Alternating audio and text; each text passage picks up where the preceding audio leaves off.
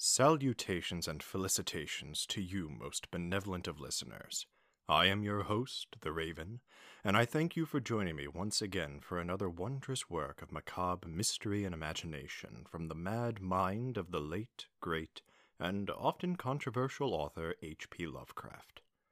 Without further ado, let us begin with a bit of backstory for the selected short of the evening, The Nameless City.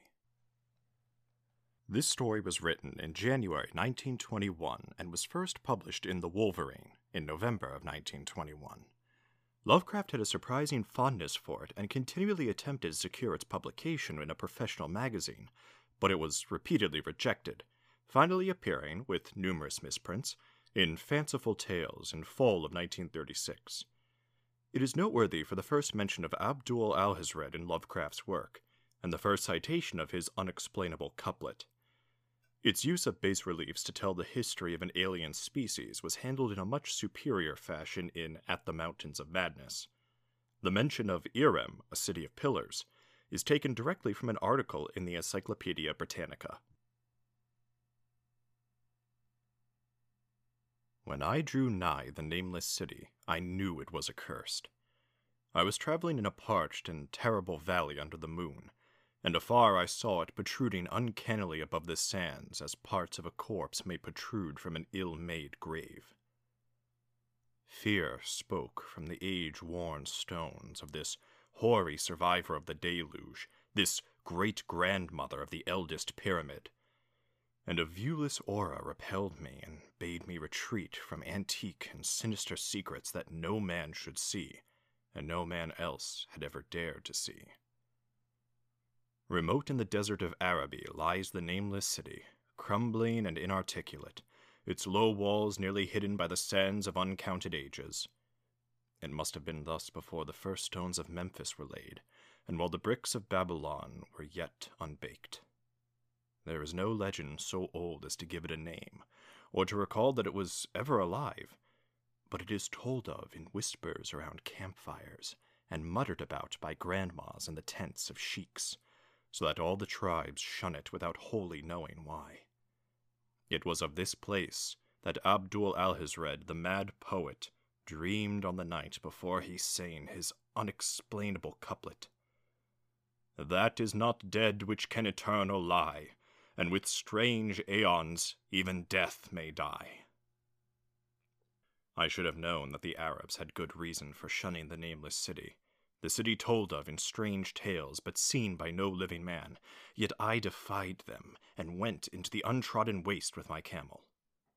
I alone have seen it, and that is why no other face bears such hideous lines of fear as mine, why no other man shivers so horribly when the night wind rattles the windows.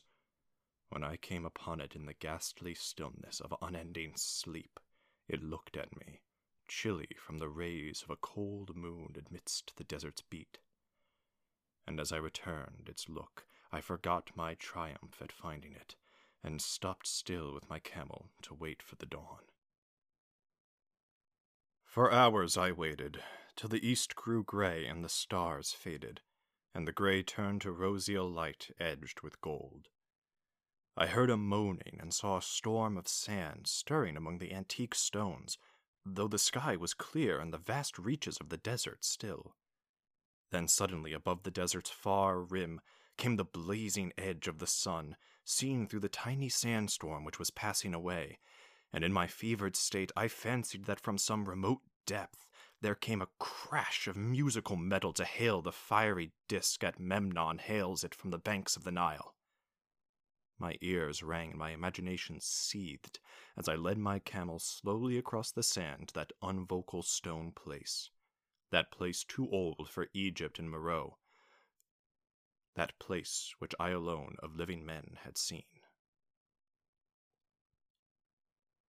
In and out amongst the shapeless foundations of houses and palaces I wandered, finding never a carving or inscription to tell of those men, if men they were, who built the city and dwelt therein so long ago. The antiquity of the spot was unwholesome, and I longed to encounter some sign or device to prove that the city was indeed fashioned by mankind. There were certain proportions and dimensions in the ruins which I did not like. I had with me many tools, and dug much within the walls of the obliterated edifices, but progress was slow, and nothing significant was revealed. When night and the moon returned, I felt a chill wind which brought new fear, so that I did not dare to remain in the city. And as I went outside the antique walls to sleep, a small, sighing sandstorm gathered behind me, blowing over the gray stones, though the moon was bright and most of the desert still. I awakened just at dawn from a pageant of horrible dreams, my ears ringing as from some metallic peal. I saw the sun peering redly through the last gusts of a little sandstorm that hovered over the nameless city and marked the quietness of the rest of the landscape. Once more I ventured within those brooding ruins that swelled beneath the sand like an ogre under a coverlet, and again dug vainly for relics of the forgotten race. At noon I rested, and in the afternoon I spent much time tracing the walls and the bygone streets and the outlines of the nearly vanished buildings. I saw that the city had been mighty indeed, and wondered at the sources of its greatness. To myself I pictured all the splendors of an age so distant that Chaldea could not recall it, and thought of Sarnath the Doomed, that stood in the land of Mnar when mankind was young, and of Ib, that was carven of gray stone before mankind existed. All at once I came upon a place where the bedrock rose stark through the sand and formed a low cliff, and here I saw with joy what seemed to promise further traces of the antediluvian people. Hewn rudely on the face of the cliff were the unmistakable facades of several small, squat rock houses or temples, whose interiors might preserve many secrets of ages too remote for calculation, though sandstorms had long since effaced any carvings which may have been outside. Very low and sand-choked were all the dark apertures near me, but I cleared one with my spade and crawled through it, carrying a torch to reveal whatever mysteries it might hold. When I was inside, I saw that the cavern was indeed a temple, and beheld plain signs of the race that had lived and worshipped before the desert was a desert. Primitive altars, pillars, and niches, all curiously low, were not absent, and though I saw no sculptures nor frescoes, there were many singular stones clearly shaped into symbols by artificial means. The lowness of the chiseled chamber was very strange, for I could hardly move more than kneel upright, but the area was so great that my torch showed only part at a time. I shuddered oddly in some of the far corners, for certain altars and stones suggested forgotten rites of terrible, revolting, and inexplicable nature, and made me wonder what manner of men could have made and frequented such a temple.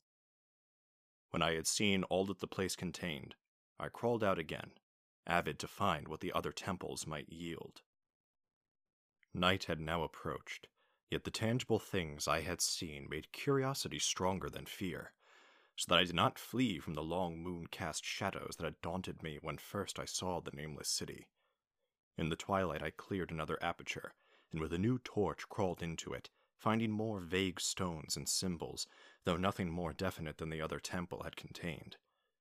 The room was just as low, but much less broad, ending in a very narrow passage crowded with obscure and cryptical shrines. About these shrines I was prying when the noise of a wind and of my camel outside broke through the stillness and drew me forth to see what could have frightened the beast. The moon was gleaming vividly over the primeval ruins, lighting a dense cloud of sand that seemed blown by a strong but decreasing wind from some point along the cliff ahead of me. I knew it was this chilly, sandy wind which had disturbed the camel, and was about to lead him to a place of better shelter when I chanced to glance up and saw that there was no wind atop the cliff. This astonished me and made me fearful again, but I immediately recalled the sudden local winds I had seen and heard before at sunrise and sunset, and judged it was a normal thing. I decided that it came from some rock fissure leading to a cave, and watched the troubled sand to trace it to its source, soon perceiving that it came from the black orifice of a temple a long distance south of me, almost out of sight. Against the choking sand cloud I plodded towards this temple, which as I neared it loomed larger than the rest, and showed a doorway far less clogged with caked sand. I would have entered had not the terrific force of the icy wind almost quenched my torch.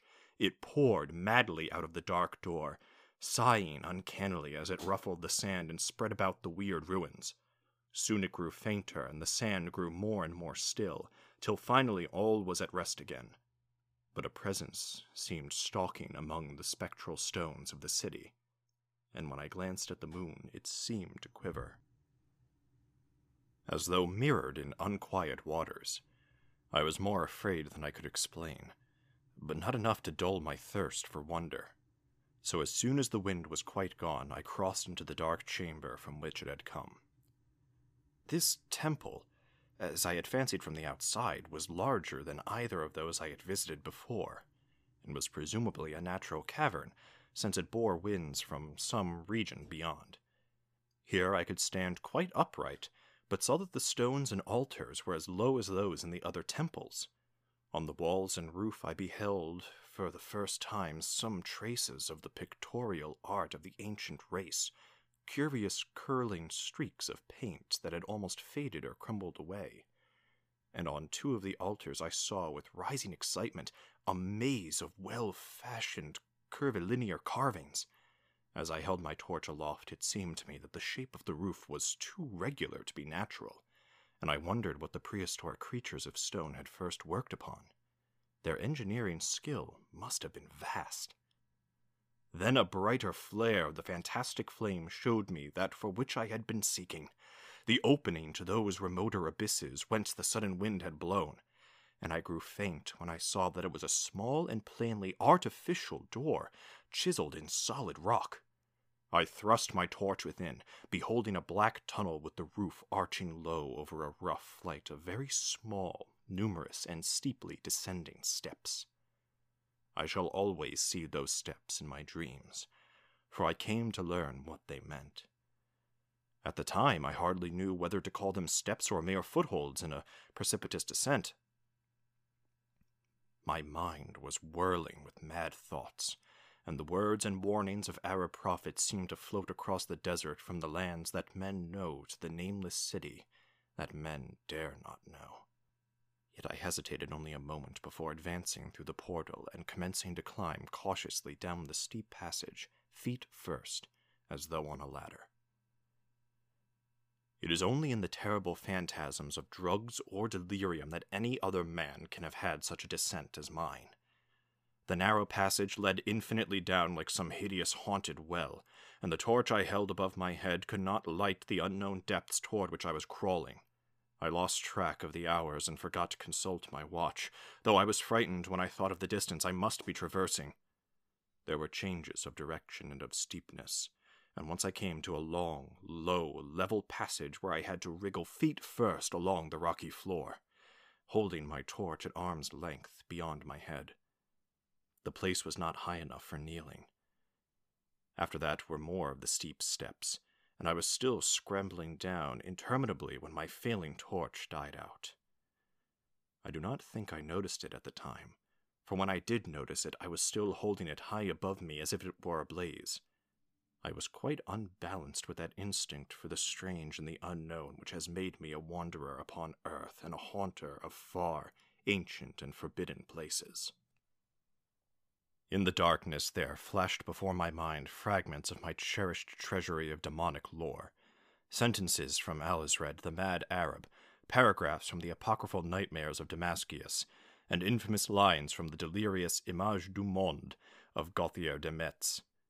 I repeated queer extracts, and muttered of Afrasiab and the demons that floated with him down the Oxus, later chanting over and over again a phrase from one of Lord Dunsany's tales, the unreverberate blackness of the abyss. Once, when the descent grew amazingly steep, I recited something in sing-song from Thomas More until I feared to recite more.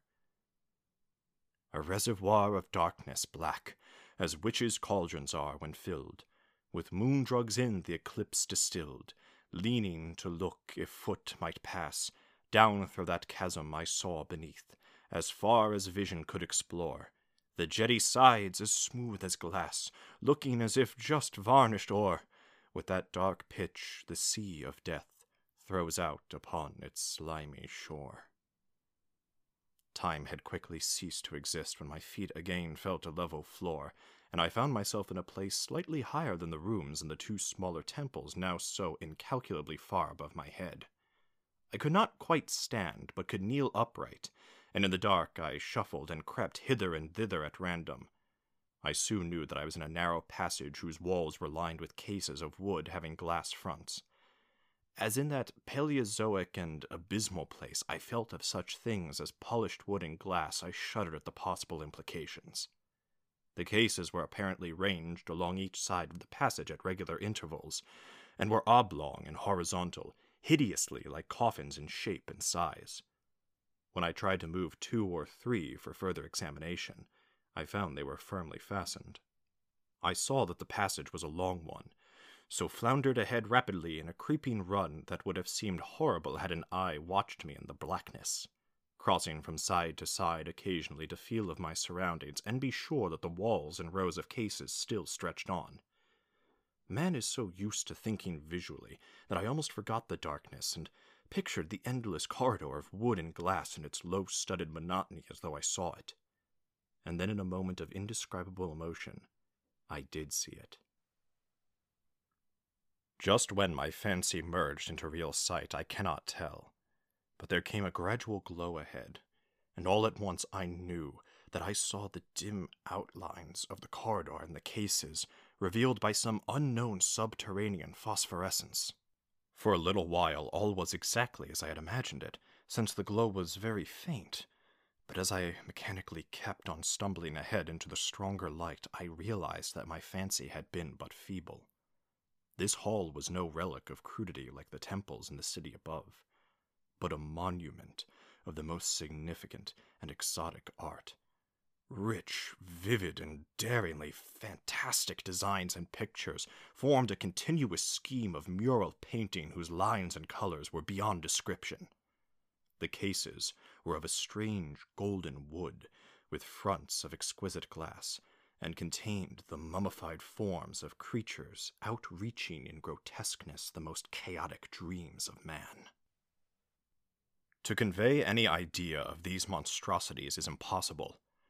They were of the reptile kind, with body lines suggesting sometimes the crocodile, sometimes the seal, but more often nothing of which either the naturalist or the paleontologist ever heard. In size they approximated a small man, and their forelegs bore delicate and evidently flexible feet curiously like human hands and fingers. But strangest of all were their heads, which presented a contour violating all known biological principles. To nothing can such things be well compared. In one flash I thought of comparisons as varied as the cat, the bulldog, the mythic satyr, and the human being. Not Jove himself had so colossal and protuberant a forehead, yet the horns and the noselessness and the alligator-like jaw placed the things outside all established categories. I debated for a time on the reality of the mummies, half suspecting they were some artificial idol, but soon decided they were indeed some Paleogean species which had lived when the nameless city was alive. To crown their grotesqueness, most of them were gorgeously enrobed in the costliest of fabrics, and lavishly laden with ornaments of gold, jewels, and unknown shining metals. The importance of these crawling creatures must have been vast, for they held first place among the wild designs on the frescoed walls and ceilings. With matchless skill had the artists drawn them in a world of their own, wherein they had cities and gardens fashioned to suit their dimensions, and I could not but think that their pictured history was allegorical, perhaps showing the progress of the race that worshipped them. These creatures, I said to myself, were to the men of the nameless city what the she-wolf was to Rome, or some totem beast is to the tribe of Indians. Holding this view, I thought I could trace roughly a wonderful epic of the nameless city, the tale of a mighty sea-coast metropolis that ruled the world before Africa rose out of the waves, and of its struggles as the sea shrank away, and the desert crept into the fertile valley that held it. I saw its wars and triumphs, its troubles and defeats, and afterward its terrible fight against the desert when thousands of its people, here represented in allegory by the grotesque reptiles, were driven to chisel their way down through the rocks in some marvelous manner to another world whereof their prophets had told them. It was all vividly weird and realistic, and its connection with the awesome descent I had made was unmistakable. I even recognized the passages. As I crept along the corridor toward the brighter light, I saw later stages of the painted epic. The leave-taking of the race that had dwelt in the nameless city and the valley around for 10 million years, the race whose souls shrank from quitting scenes their bodies had known so long, where they had settled as nomads in the earth's youth, hewing in the virgin rock those primal shrines at which they never ceased to worship. Now that the light was better, I studied the pictures more closely, and, remembering that the strange reptiles must represent the unknown men, pondered upon the customs of the nameless city. Many things were peculiar and inexplicable. The civilization, which included a written alphabet, had seemingly risen to a higher order than those immeasurably later civilizations of Egypt and Chaldea. Yet there were curious omissions. I could, for example, find no pictures to represent deaths or funeral customs, save such as were related to wars, violence, and plagues. And I wondered at the reticence shown concerning natural death. It was as though an ideal of earthly immortality had been fostered as a cheering illusion. Still nearer the end of the passage were painted scenes of the utmost picturesqueness and extravagance, contrasted views of the nameless city and its desertion and growing ruin, and of the strange new realm or paradise to which the race had hewed its way through the stone. In these views, the city and the desert valley were shown always by moonlight, a golden nimbus hovering above the fallen walls and half revealing the splendid perfection of former times, shown spectrally and elusively by the artist.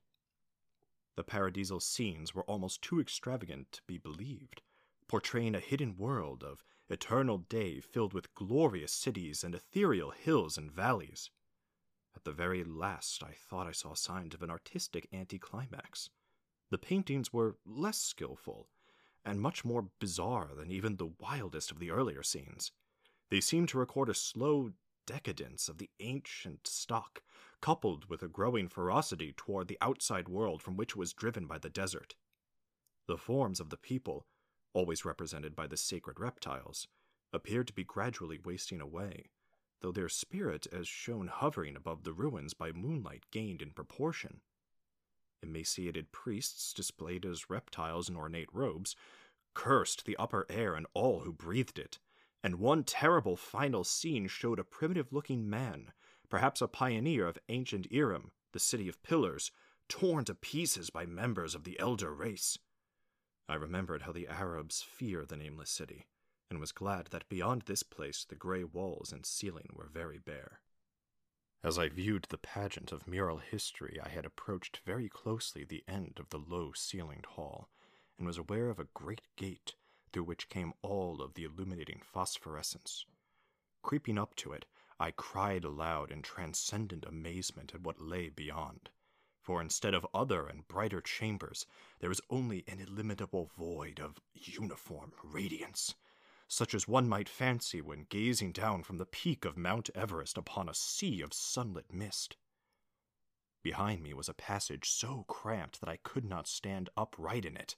Before me was an infinity of subterranean effulgence.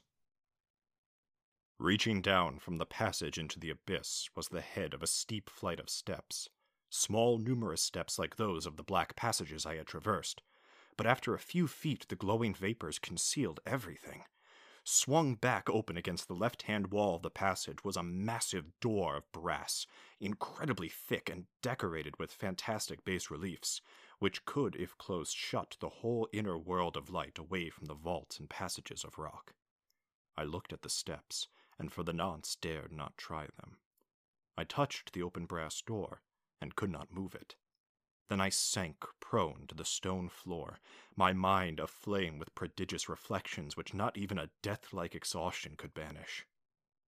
As I lay still with closed eyes, free to ponder, many things I had lightly noted in the frescoes came back to me with new and terrible significance. Scenes representing the nameless city in its heyday, the vegetation of the valley around it, and the distant lands with which its merchants traded. The allegory of the crawling creatures puzzled me by its universal prominence, and I wondered that it should be so closely followed in a pictured history of such importance. In the frescoes, the nameless city had been shown in proportions fitted to the reptiles. I wondered what its real proportions and magnificence had been, and reflected a moment on certain oddities I had noticed in the ruins. I thought curiously of the lowness of the primal temples, and of the underground corridor, which were doubtless hewn thus out of deference to the reptile deities there honored, though it perforce reduced the worshippers to crawling. Perhaps the very rites had involved a crawling in imitation of the creatures. No religious theory, however, could easily explain why the level passage in that awesome descent should be as low as the temples, or lower, since one could not even kneel in it. As I thought of the crawling creatures, whose hideous mummified forms were so close to me, I felt a new throb of fear. Mental associations are curious, and I shrank from the idea that except for the poor primitive man torn to pieces in the last painting, mine was the only human form amidst the many relics and symbols of primordial life. But as always in my strange and roving existence, wonder soon drove out fear, for the luminous abyss and what it might contain presented a problem worthy of the greatest explorer. That a weird world of mystery lay far down that flight of peculiarly small steps I could not doubt, and I hoped to find there those human memorials which the painted corridor had failed to give. The frescoes had pictured unbelievable cities, hills, and valleys in this lower realm, and my fancy dwelt on the rich and colossal ruins that awaited me. My fears, indeed, concerned the past rather than the future. Not even the physical horror of my position in that cramped corridor of dead reptiles and antediluvian frescoes, miles below the world I knew and faced by another world of eerie light and mist, could match the lethal dread I felt at the abysmal antiquity of this scene and its soul. An ancientness so vast that measurement is feeble seemed to leer down from the primal stones and rock-hewn temples in the nameless city, while the very latest of the astounding maps in the frescoes showed oceans and continents that man has forgotten, with only here and there some vaguely familiar outline. Of what could have happened in the geological eon since the painting ceased and the death-hating race resentfully succumbed to decay, no man might say. Life had once teemed in these caverns, and in the luminous realm beyond. Now I was alone with vivid relics, and I trembled to think of the countless ages through which these relics had kept a silent and deserted vigil.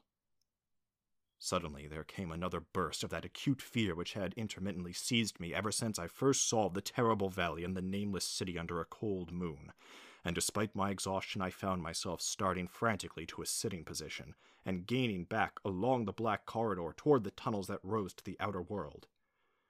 My sensations were much like those which had made me shun the nameless city at night, and were as inexplicable as they were poignant.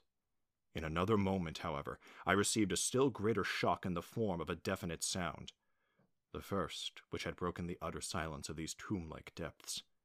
It was a deep, low moaning, as of a distant throng of condemned spirits, and came from the direction in which I was staring. Its volume grew rapidly, till soon it reverberated frightfully through the low passage, and at the same time I became conscious of an increasing draught of cold air, likewise flowing from the tunnels in the city above. The touch of this air seemed to restore my balance, for I instantly recalled the sudden gusts which had risen around the mouth of the abyss each sunset and sunrise, one of which had indeed served to reveal the hidden tunnels to me. I looked at my watch and saw the sunrise was near, so braced myself to resist the gale which was sweeping down its cavern home as it had swept forth at evening. My fear again waned low, since a natural phenomenon tends to dispel broodings over the unknown. More and more madly poured the shrieking, moaning night wind into that gulf of the inner earth. I dropped prone again and clutched vainly at the floor for fear of being swept bodily through the open gate into the phosphorescent abyss. Such fury I had not expected, and as I grew aware of an actual slipping of my form toward the abyss, I was beset by 1,000 new terrors of apprehension and imagination. The malignancy of the blast awakened incredible fancies. Once more I compared myself shudderingly to the only other human image in that frightful corridor, the man who was torn to pieces by the nameless race. For in the fiendish crawling of the swirling currents there seemed to abide a vindictive rage all the stronger because it was largely impotent. I think I screamed frantically near the last. I was almost mad, but if I did so, my cries were lost in the hell-born babble of the howling wind wraiths. I tried to crawl against the murderous invisible torrent, but I could not even hold my own as I was pushed slowly and inexorably toward the unknown world. Finally, reason must have wholly snapped, for I fell to babbling over and over that unexplainable couplet of the mad Arab Alizred, who dreamed of the nameless city. That is not dead which can eternal lie, and with strange eons even death may die. Only the grim, brooding desert gods know what really took place, what indescribable struggles and scrambles in the dark I endured, or what Abaddon guided me back to life, where I must always remember and shiver in the night wind till oblivion, or worse, claims me. Monstrous, unnatural, colossal was the thing, too far beyond all the ideas of man to be believed except in the silent, damnable small hours when one cannot sleep. I have said that the fury of the rushing blast was infernal, cacodemonical, and that its voices were hideous with the pent-up viciousness of desolate eternities. Presently those voices, while still chaotic before me, seemed to my beating brain to take articulate form behind me. And down there in the grave of unnumbered eon-dead antiquities, leagues below the dawn-lit world of men, I heard the ghastly cursing and snarling of strange-tongued fiends. Turning, I saw outlined against the luminous ether of the abyss what could not be seen against the dusk of the corridor. A nightmare horde of rushing devils, hate-distorted, grotesquely panoplied, half-transparent, devils of a race no man might mistake, the crawling reptiles of the nameless city. And as the wind died away, I was plunged into the ghoul-peopled blackness of Earth's bowels, for behind the last of the creatures, the great brazen door clanged shut with a deafening peal of metallic music, whose reverberations swelled out to the distant world to hail the rising sun, as Memnon hails it from the banks of the Nile.